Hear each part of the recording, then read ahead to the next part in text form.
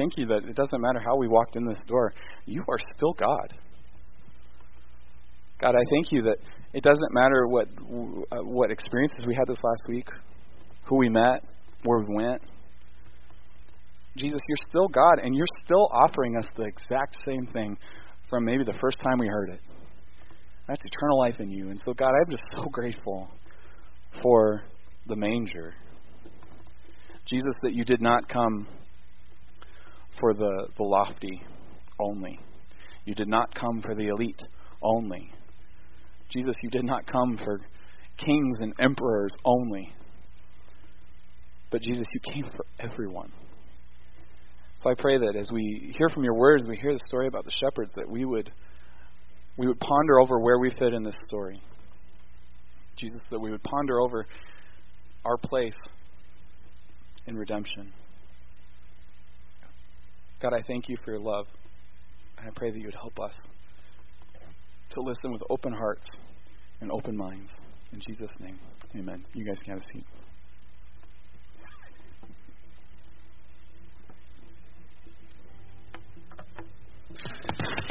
Wait. Someone has to watch the sheep. What are you talking about? Someone has to watch the sheep. They're sheep, okay? They eat, they poop, they sleep. They'll be fine. Let's go. That is the same thing that you said when you wanted to go see the Mutton and Sons concert, and we saw it, and we lost half our flock. We lost half of them! Angels, they just popped out of the sky, and instead of sprinting to Bethlehem, you're all like, no, we gotta take care of the sheep. What about their abandonment issues? Hey guys, I'm gonna race you, okay? Last one there is the stinky loincloth. Let's go! Look, okay? The angels are there, okay? That's what they do. That's why we call them guarding angels. No, it's guardian angels. Guardian. Tomato! Who cares? Why are we still standing here? Someone needs to watch the sheep. You know it, I know it, and the sheep know it. Sheep don't feel. You can't prove that. Fine. There's only one way to solve this. Rock, parchment, shears. Loser stays with the sheep. Rock, parchment, shears, shoot! Rock, parchment, shears, shoot! Rock, parchment, shears, shoot! Ah!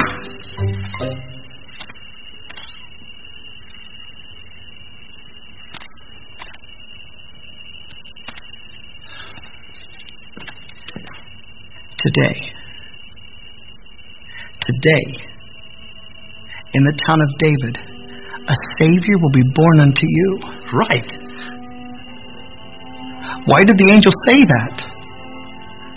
Why did the angel tell a bunch of lowly shepherds about the coming of the Messiah? I mean, why us? I don't know why us. But they did. So maybe this Messiah didn't just come for people that matter. Maybe he came for people like us. Which is all the more reason why we need to go. I know. And I want to. It's just a lot to take in. It's been a crazy night. Hey, did you see how fast I was running? Over there I was like a lightning bolt. But, no, you guys are never going to believe this. I forgot my good cloak. Can you imagine me meeting the Messiah without my good cloak? That would be ridiculous. I can't even. I'll see you. Let me bottom line this for you. I, for one, cannot not go see this Messiah. Okay? So if what you're saying is that I, instead of seeing the man who's going to change everything, have to stay here and sheep sit, well, that just won't work for me. You're right. But before we go, I'm not trying to nitpick. But you said cannot not, and that's a double negative. It is. Promise me when we go meet the Messiah, you cannot not talk like that. Promise me you won't talk like that to the Messiah. Promise me. He's a baby.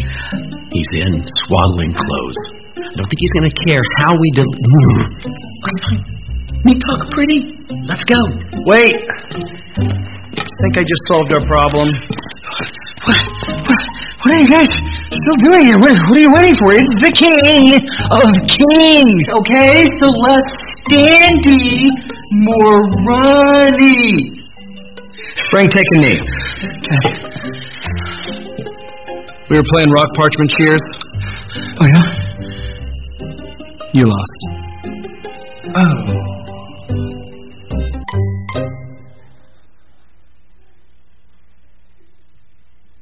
All right, who knows if the conversation went that way, right? But there was a conversation. A conversation like that happened. And we often think of biblical history. Maybe you're here this morning and Christmas time is just more about traditions and it's just all sort of this. It's just stuff that we do. It's not real. It didn't really happen. It's just sort of what we tell ourselves to help us live life better. But that really happened. That conversation really happened. Shepherds were real. Angels were real. Jesus was a real baby. Now, I want you to put yourself in maybe inner city Denver, kind of on the outskirts of the suburbs, and you're in an office with a big warehouse or a big shop connected. And what you're observing is a group of men. It's 3 o'clock in the morning, and the blizzard came as was forecasted, unlike the one that we just had forecasted. Where is it, right? Some are rejoicing, some are sad like me. I like snow. Anyway, we've got these men in this shop, and they're drinking coffee out of styrofoam cups, and they're all dressed really warm, and they have coats and coveralls and gloves, which makes them look even bigger, and they're snowplow operators. And really nobody ever pays attention to snowplow operators unless they're not clearing the roads. Unless you can't get out of your driveway. Outside of those times of the year, whoever runs those things, we don't even notice them. We don't even care who they are. These men are in this shop. And all of a sudden there's this bright light. And these men, these big, strong men, are afraid. They're scared for their lives. Why would they be? Why would they be? Because there is an angel standing before them. Likely a being with 6 sets of wings, eyes that look like they're burning, and a sword of flame is standing before them. You see, that's who these shepherds were. They were men on the fringe. They were very ordinary, blue-collar, looked down on, smelly men. And one of the lessons of today is that those are the men who God first told the message of the coming Messiah to. When he had arrived, they were the first ones to hear about it. Now, to me, personally, who feels like a very ordinary, fringe kind of person, that's good news to me. Because what that says is he came for me too. Not just for those who would be in a temple or who would be a king or a queen. No, that's not who God brought the message to. He brought it to these shepherds. Now, only Luke shares this story about the shepherds, so if you would turn with me to Luke chapter 2, that's going to be the passage that we're going to be in this morning. Luke chapter 2. It's the third book of the New Testament. And at the beginning of Luke chapter 2, at the beginning of verse 8, Luke is setting the stage for us for who these shepherds are, what they're doing, what their initial emotional state in the midst of the night is. So let's read verses 8 and 9. And there were shepherds living out in the fields nearby, keeping watch over their flocks at night. An angel of the Lord appeared to them, and the glory of the Lord shone around them, and they were terrified. They were scared to death over what they're seeing right here.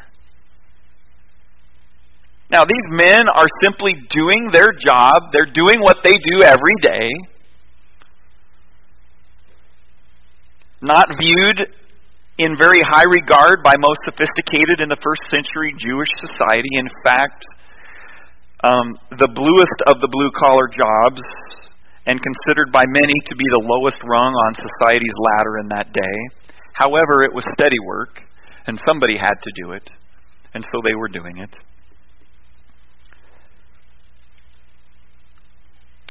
Now, they were even considered at times to be social outcasts in their day and time. But these outcasts quickly became insiders to the greatest news to ever hit the earth, the coming of the Messiah. Now, their insider status immediately filled them with understandable fear. Sometimes I think that's how we feel when we're confronted with the good news of the gospel of Jesus Christ. We become afraid. We wonder, what would happen if I were to even believe this? If I were to surrender my life to Jesus, which He calls us to do, there are so many fears that can begin to flood into and enter into our minds that we begin backpedaling and questioning its reality, or why would this message, like the shepherds, why did He come to us? Why did this message come to us in the first place? Well, here they are doing what shepherds do, watching their flocks by night, and then they're in the presence of the angel of the Lord. But it doesn't stop there, of course. They're eventually in the presence of a great host of angels. Could you even imagine what that would be like? What an amazing, amazing experience they were given, surrounded on all sides. And sensing their fear, the angel of the Lord immediately spoke into their terror, that message that every angel that appears to a man has to say: do not be afraid. You don't have to be afraid. In fact, what I'm going to tell you, what I'm bringing you, is such great news that your fear is going to turn into joy. It's going to turn into joy. Now notice how the scene of the angel and the shepherds progresses from their appearance to feeling, to first words. And in verse 9, an angel of the Lord appeared to them, and the glory of the Lord shone around them, and they were terrified. But the angel said to them, do not be afraid. Now, Zechariah and Mary, they experienced fear when they experienced an angel. The news to the shepherds wasn't simply news, however. It was good news. It was great news. It was so good that the angel's news quickly would replace their emotion of fear, and it would be replaced with joy. This good news would begin with the shepherds. Think about that. Shepherds. I mean, people that raise sheep, even today, people kind of look at them with suspicion. Now, I can say that because I raise sheep. But, here in Wyoming, a real rancher raises beef, right? Not sheep. Not even pigs, right? Beef, it's what's for dinner. But these guys, these angels, received this message. Now let's go on in verse 10. But the angel said to them, do not be afraid. I bring you good news of great joy that will be for all the people. Today in the town of David, a Savior has been born to you. He is Christ the Lord. This will be a sign to you. You will find a baby wrapped in cloths and lying in a manger. And suddenly a great company of the heavenly host appeared with the angel, praising God and saying, let's stop right there. God decided to make a statement about who would receive this good news from the very beginning, from the message first hitting the ground. You see, this good news is for everyone. This good news is for everyone. In verse 10, the angel says that this good news of great joy is for all the people. It's for all the people. An initial proof for that is the fact that he came to the shepherds, outcasts of society, the lowest rung of the social ladder. Now, it didn't come to a palace or a temple or a church. It came out in the middle of the fields to some stinky men, very low class, very fringe. Now, this message of good news is for the elite as well. It's for the kings, it's for the presidents, it's for the rich. But it started at the bottom. It started on the margins of life rather than on the top and in the middle of the city center. Now, the shepherd's occupation and way of life made it impossible for them to meet all the religious ritual requirements for ceremonial purity of their day. And so these shepherds could never actually go into the temple and worship the Lord. They couldn't do it. If they worked their job every day, it wasn't possible.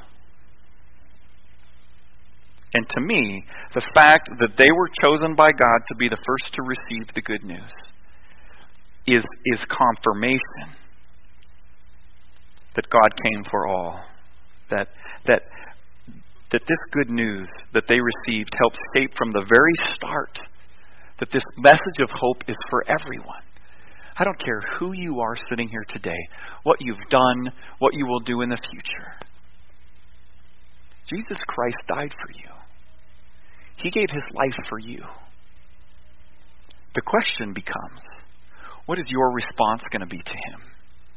And we're going to look and see what the shepherd's response was. But before we do that, this good news that would be extended to all people, nobody gets left out of the joyous possibility of salvation. Shepherds. Why shepherds? I mean, really. Why not janitors or burger flippers? Right? Why shepherds? I don't know exactly why shepherds, but God chose shepherds. And there was a shepherd earlier in the course of history, if you will recall, that I haven't often thought about. Just sort of a glancing thought about this particular shepherd in the story of the coming of Jesus Christ. One shepherd who was chosen by God and who would eventually become an important person in the course of history. Let me read it for you a little bit about the shepherd in 2 Samuel chapter 7, verses 8, 9, and 16. Now then, tell my servant David, this is what the Lord Almighty says. I took you from the pasture and from following the flock to be ruler over my people Israel. I have been with you wherever you have gone, and I have cut off all your enemies from before you. Now I will make your name great, like the names of the greatest men of the earth. Your house and your kingdom will endure forever before me. Your throne will be established forever. A great king with a messianic lineage that would lead to the birth of the Savior in Bethlehem. A couple weeks ago, last week, we talked about how God is working throughout the course of history, and we may not see it in this moment, but we can know that he's working. There was a shepherd earlier in the story, and that shepherd was David. He wasn't man's first choice, because when they asked for all of Jesse's sons to be brought in, and that the one who would be the future king would be anointed, you notice they ran out of sons before God said it's this one. In fact, they had to send out into the pasture to have David brought in. I mean, he lost at rock shears parchment. Every time, I'm guessing. And he was out there. Even David, King David, had a humble beginning until God put a hand on his life. So here we have David in the lineage of Jesus, who was to be Savior, prophesied, would be born in Bethlehem, the city of David. It only makes sense, right? That Bethlehem, the place where the lambs that would be used for sacrifices in Jerusalem, would be considered the city of David because David was once a shepherd. It all makes sense, doesn't it? And God is working this all out through the course of history. And we can't forget that. God consistently has made sure that those on the outskirts who are perceived to be the small and the lowly have a significant place in the story that leads to salvation. Now that sure often feels like me. small, obscure, not that important. But I take confidence in the fact that that's who God chooses. That's who God went to. All of us. Be encouraged this morning by this news. God bringing this news to unlikely recipients is consistent with how God works, how God has worked all throughout history. Now, after the angel of the Lord finished making the announcement of good news to the shepherds about the Savior, they're joined by a multitude. Verse 13, suddenly a great company of the heavenly host appeared with the angel praising God and saying, "Glory to God in the highest, and on earth peace to men on whom His favor rests." Now this part of the timeline completes this mesmerizing and emotion-filled experience that these shepherds are having right now. The words in this section have been studied and carefully examined, researched, and written about by biblical scholars throughout the centuries. And this morning I want to take 7 of those words that are found in verses 10 through 14. If you write in your Bibles, you may circle them, you may make a note in the margin about this word, but I want to talk to us about 7 words that are major themes that continue on throughout the book of Luke. If we knew Greek and we read the book of Luke in Greek, we would make note of these words as we continue to read, but we rely on our English translations to identify them. So, 7 words. The first word is euangelizo, and the spelling will be up there on the screen for you, which is the Greek word for bring good news. Bring good news. Now, have you ever pulled into your driveway, or you walk up to your house, or you come in the house, if you leave your house unlocked and the UPS driver leaves packages inside your house, and there's a box of unknown origin. You know, generally this time of year when big boxes show up, they say Amazon across the side of them, right? Great way to do your Christmas shopping. But have you ever walked up to the house and there's been a box that you didn't know was coming? What sort of feeling do you get inside? I wonder what it is. Some of us may, I wonder what my daughter or my wife ordered this time, right? Sometimes that's the question. Generally, daughter in my household.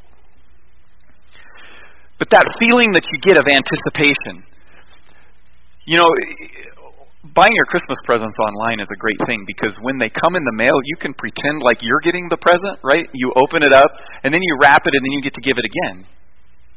But there's this sense of anticipation. That's what this word describes. It's this expectancy, something that we're anticipating.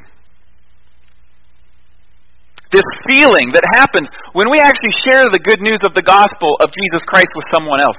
Someone who maybe has never understood it before or who has never heard of it before, but as you're describing what God has done, what God has done and how He has done it.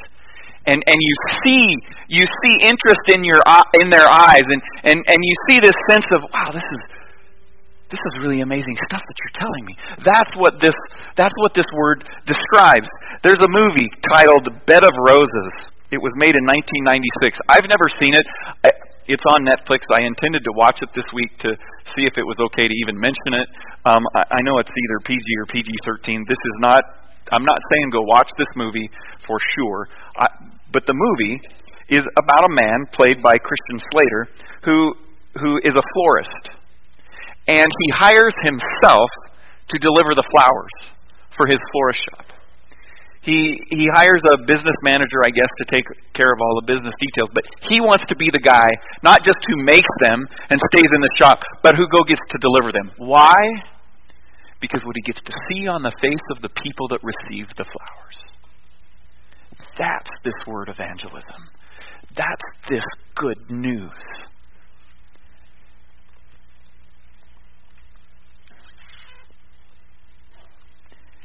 And another piece of information about this word, every time this word evangelize appears in the Gospel of Luke, it's referring to talking. Every time evangelize is used in the book of Luke, it refers to us talking. Now, we often mention that there's other means to be evangelist by living your life, before other people, by being a good and forgiving neighbor and those sorts of things. But in the book of Luke, every time evangelism, this word is used, it's referring to spoken word. There almost always has to be a spoken component to evangelism, to proclaiming this good news. The second word is chara, spelled C-H-A-R-A, and this is the Greek word for joy. For joy. This word occurs in Luke more than it occurs in Matthew and Mark put together. Luke uses this word a lot. Now, maybe some of you remember when you were little, and joy was just sort of the natural state that you were in, because you didn't know any different. You're just, living life. You don't have to worry about what to eat, whether, you're even safe or not. That's all taken care of you. All of those worries are taken care of you. But there was this sense of joy. I mean, little kids get excited by breakfast cereal and Happy Meals. Right? You take your little ones to McDonald's and you buy them a Happy Meal. And it's like it makes their day. That's joy. Because no one has told these children, stop being joyful. Life is hard and then you die. That's sort of the message that we think often. We let kids be joyful. And then we say things like, gee, I wish I could be like that again. Well, here's the thing, adults. Maybe we need to look at things in life and find the joy in them. When we see a big tree, we think, man, wouldn't it be great? We should think, man, wouldn't it be great to sit in the crook of that tree and watch the sunrise and enjoy the incredible leaves that are on this tree, instead of, a guy wouldn't want to run his car into that tree too hard. It might kill him. Here's the thing. Think about this. You are sitting on a rock right now that is hurling through space at over 1 million miles an hour. And you're still on it. The wind hasn't blown you off. And that rock that we're sitting on is at the outer spiral of a galaxy that it itself is moving through space. So what should our response to that be? I think it should be, whee! Right? Come on, everybody do that, right? We're on a big rock, we're hurling through space. Woo! Joy. Joy. Joy. Shepherds were the first ones to hear it. They were the first ones to hear it. Euangelizo, chara. Then we have laos. L-A-O-S. This is the Greek word for people. And in fact, Luke uses this word 35 times.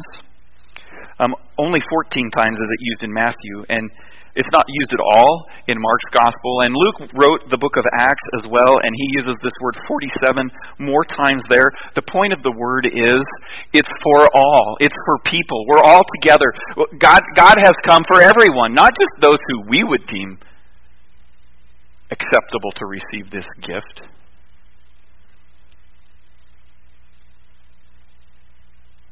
Jesus being the Savior for all is a major theme of Luke's writings. Now, Luke wrote to the Gentiles, to a Hellenistic culture. Greeks, Romans. And in it, he says that this message that the angel brought, that Jesus is the Savior, is for all. It's in Texas, they would say it's for all y'all, right? Or something like that. I don't know. I'm not from Texas. But I can imagine that's how they would say it. And if they were from the even further south, you wouldn't know what they're saying. I don't think. So, need a translator. This good news of great joy is for all. So that's the first three key words. Another key word is sameron. Point number 4 there. And it's the Greek word for today. Again, it's interesting, but this word occurs more in Luke than it does in Matthew and Mark combined. This word today. And this emphasis of the word is used to help us understand that what had been foretold to these shepherds happened that day. That it was immediate, right now. Which I don't think is much a message about the past or the future. It's about today. And the fact that you and I, worshiping and surrendering our life to Jesus Christ, can have this joy and this peace and this eternal life today. Today.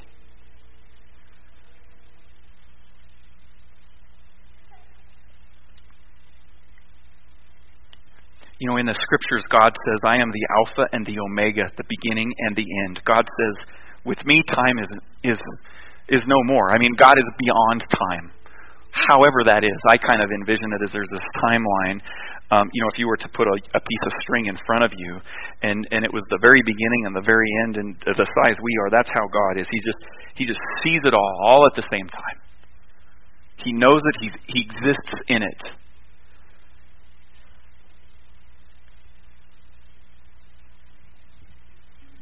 You know that feeling you get when you drive down the road in the summer or maybe in the winter and your favorite song comes on the radio and it just brings a spark into your heart and as you're listening to it, it's just like, you know what, that it's that absolute all is right with the world in this moment right now.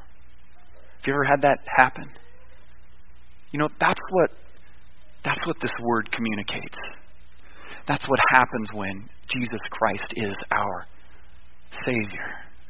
That's what happens when we respond to this good news. That's what happens when we proclaim this good news to other people. They get the opportunity to hear the fact that for them, life could be this way today, not in the future one day. You know, sometimes we think, we're looking too far ahead at eternal life, and we need to be ready for the end, absolutely, and that's going to be a great thing. But we're experiencing eternal life today. It started when we surrendered our life to Jesus Christ, our eternal life.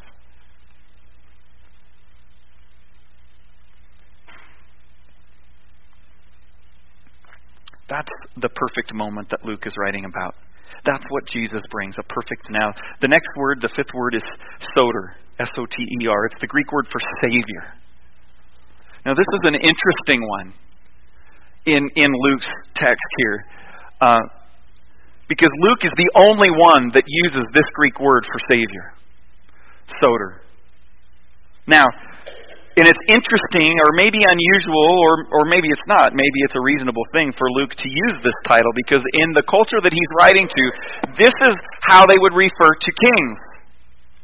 This is how they would refer to rulers. They would even refer to Greek gods, little g, as soters, as saviors. That was their terminology. And Luke is saying, none of those are it. Jesus Christ, He is soter. He is the one and only Savior. Commentator Brodman notes, to proclaim Jesus as Savior in a Greek environment of the Gentile mission was to affirm that He was the universal deliverer, capital U, capital D, for whom people longed, who could do for them what neither their rulers nor their gods, little g, could accomplish. Only Jesus could truly release people from their bondage to evil, fate, death, and corruption. It's not just a Savior, it's ta-da! Savior.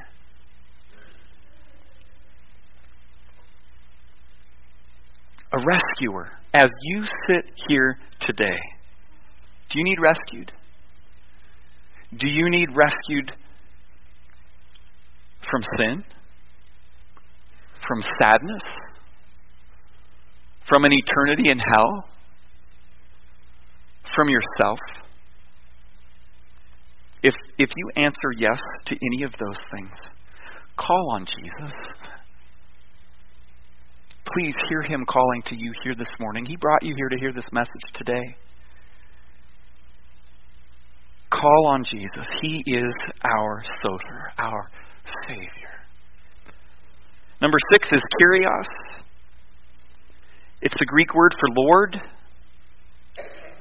Out of the 166 times that Matthew, Mark, Luke, and John use it, Luke uses it 95 of those. Jesus, the truth of this word is that Jesus is God.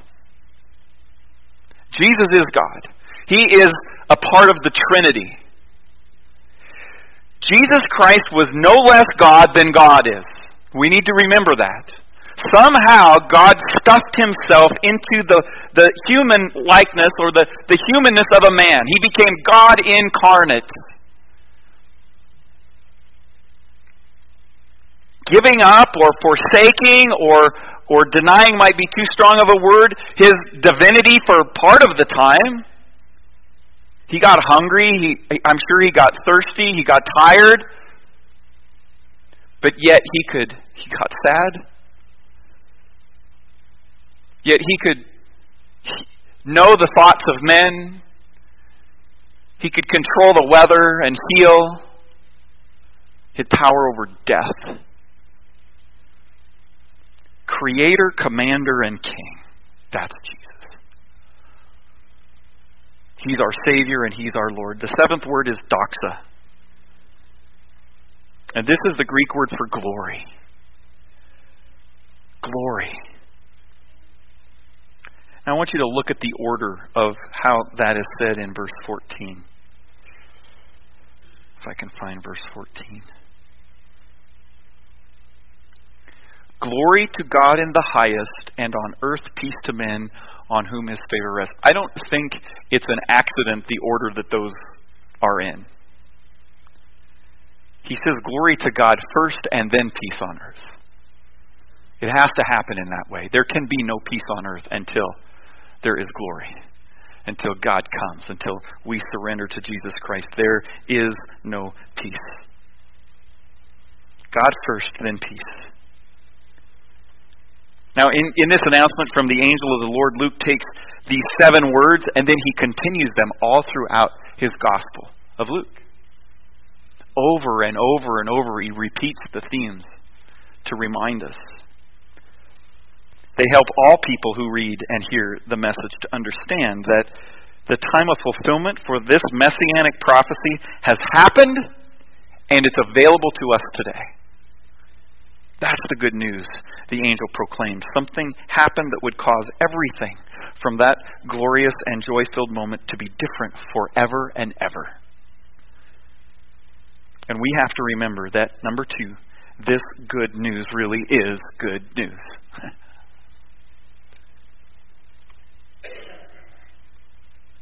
This news of the arrival, the first advent, the first coming, the announcement of the long-awaited Messiah that they've been waiting for centuries and centuries and centuries. He has arrived here today. He was born just over the hills in Bethlehem. What seemed out of reach was now just a short walk away, and the shepherds heard the message first. Everything could be different now because of this good news, and everything would be different now. Not just different for Jewish people, different for all people. And this is true for us today. Today, salvation is only a surrender away. Believing in your heart and confessing with your mouth that Jesus is Lord. We also wait in anticipation today as believers, as Christ followers, for the second coming, for the second advent of the Lord. Because there will be a day when He comes. It could be tomorrow. It could be today. It could be before the Broncos game at 2 o'clock. It could be in a month. It could be in 10 years. It could be 500 years. We have no idea how long it's going to be. But now that we've heard this message, and that we need to believe and surrender, what are we going to do with that?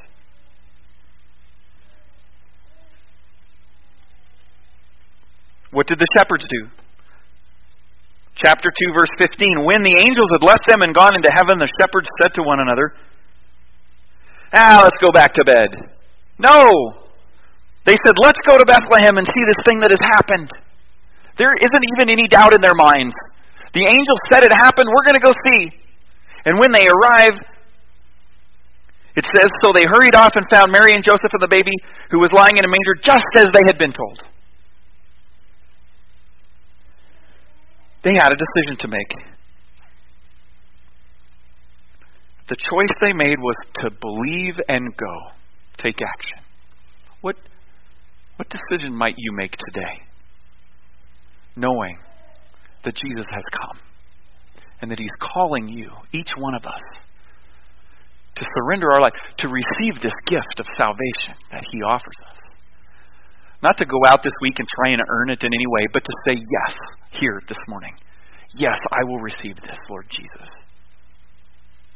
And then go. Now, they didn't delay action. How many times do we hear and understand what God wants us to do and there's a delay? It's like we don't want to do it, so we pause. There is nothing more frustrating than a child that you ask, even politely, to do something, and they look at you and they say, no. Pastor Brad was telling us, of course, my grandson will never act this way. But they came home after an event, and Kelly and Micah were there, and their kids and his grandson. I don't remember how old he is, but he's old enough to know better. He comes in, and there's a bunch of other people coming in the house, and he takes his coat off and throws it on the floor. And Pastor Brad, and he said very kindly, he said, and he tells the story way better than I do, as only a papa could. He says, would you pick up your coat and go put it, on the bench or whatever? And he said, just shook his head. And he continued and got a little more firm. You need to pick up your coat and put it on the bench over there. And he looked at his papa and he said, no, I not do it. That conjures all kinds of emotions in me. Oh, yeah. But more often than not, when we see our children or other people make decisions that we know, and maybe even they do, that will hurt them in the end, it just breaks my heart. And I think it breaks the heart of God when He gives us this message of joy and salvation, and we look at Him and we say, no, I not do it. Won't you respond today? Won't we respond with action, with immediate obedience? The Bible is full of people who clearly heard what the Lord wanted them to do, but responded with skepticism and delay and disobedience. Let's not delay. When we know, let's go for it. Maybe you're sitting here this morning and you've been delayed in responding to Jesus. You know for a fact He's called you to do something or asked you to do something, and you just have put it off and put it off and put it off. Today is the day to obey.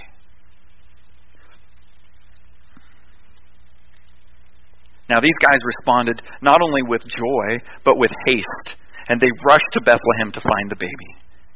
Verse 16, so they hurried off and found Mary and Joseph and the baby, who was lying in the manger. When they had seen Him, they spread the word concerning what had been told them about this child. And all who heard it were amazed at what the shepherds said to them. But Mary treasured up all these things and pondered them in her heart. The shepherds returned, glorifying and praising God for all the things they had heard and seen, which were just as they had been told. I can't imagine what it was like to find this child just as the angel had said they would. The joy that filled their heart as they worshipped Him and they believed. And then they began what? They just went back to their work, watching their sheep. No, they told every person they saw what they experienced. How good and how amazing it was. And there were people, these are shepherds, right? They're just the shepherds. Maybe they had a little bit too much to drink last night, right?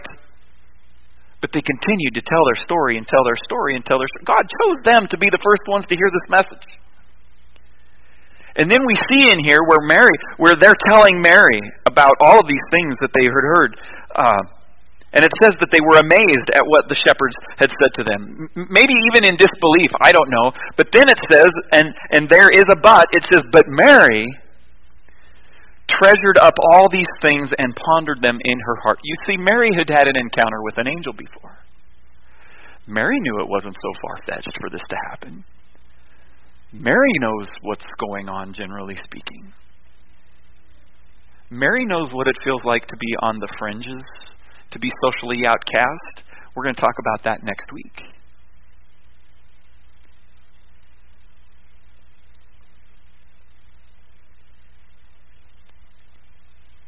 And I doubt them believing and worshiping Jesus made shepherding any easier. They went back to the hills to shepherd their sheep, and sheep are going to do what they want to do anyway, and at the moment you think that you can make them do what they don't want to do, that's when you get out of the profession. I always liked to raise sheep instead of beef, because here's the reason. Because you can hit a sheep with a 2x4, and they feel it. It's hard to hurt a big beef. Now, I wouldn't know a lot about that, of course, but they're frustrating to raise. Amazing how we're referred to as sheep, right? In the Bible over and over and over again. Because just as sheep are, we can be frustrating to raise. But these shepherds, though their job may not have gotten easier, were forever changed. Forever, eternally. Today, those very shepherds who heard this message, who worship Jesus incarnate, are in the presence of God. Today. Now, we might go back to the same job, but once we have surrendered our life to Jesus Christ, our life will never be the same. We will never think the same. Our priorities will begin to change and will be different. God will work those out.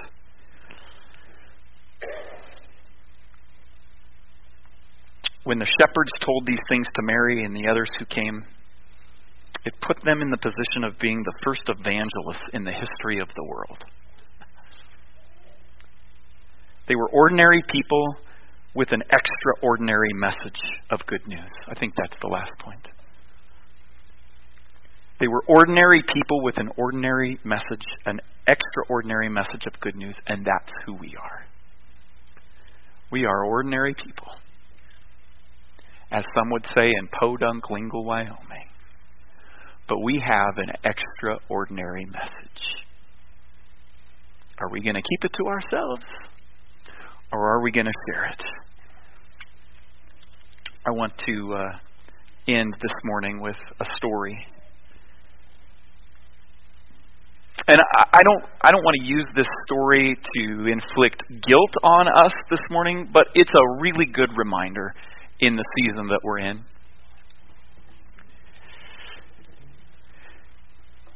It's called Where's Jesus? Where's Jesus? By Michael Helene. There's a story that has become legend in a small southern Minnesota town. I can't vouch for its truth, only that people tell it as though it really happened. It seems that a man who was retiring from his position as mayor was to be honored at a midwinter party as he left office. He had served for more than a decade, during which he had been responsible for a number of significant improvements to the downtown area, and so it seemed good to have the community pay tribute to him. The party was held at the VFW Hall west of town, and all agreed it was a great celebration. The music was loud, the room crowded and noisy, the finger food was unusual in its quality, and liquid refreshment was available without restraint until late into the evening.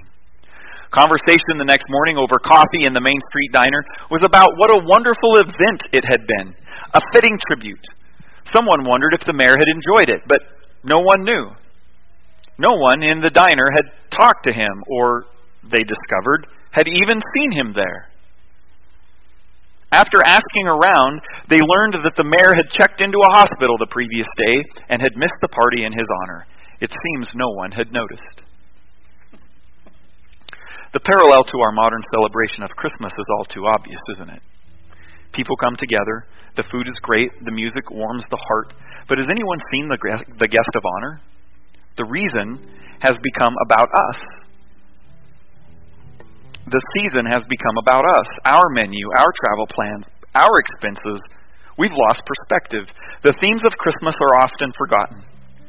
Perhaps our celebration might be more authentic if our hopes were not only for good sales figures, but also for goodwill among mankind.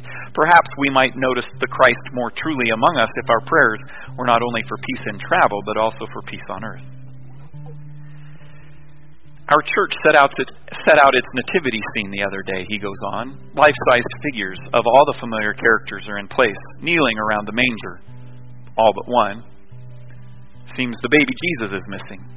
We couldn't find him this year. Mary and Joseph and the wise men are gazing reverently at some wisps of straw. Sign of the times. Hopefully the Christ child will be found by Christmas. Let's not forget why we do celebrate the season. And I truly hope that the series, as we've been going through it, is drawing you in, and it's making Christmas more than just a day, but a period of time. And that in that period of time, we all acknowledge, surrender, maybe resurrender our life to Jesus Christ, God, Emmanuel, God with us. And that today as we leave here, this joy, this peace that I believe you have felt at times during the service today would spill out into your conversations with other people. And as you invite them to come, maybe even next week as we talk about Joseph and Mary, it's going to be interesting, to say the least.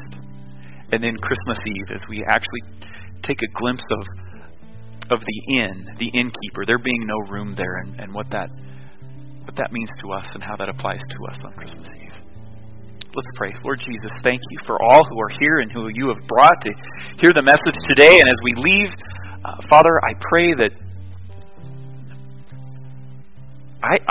we would know you,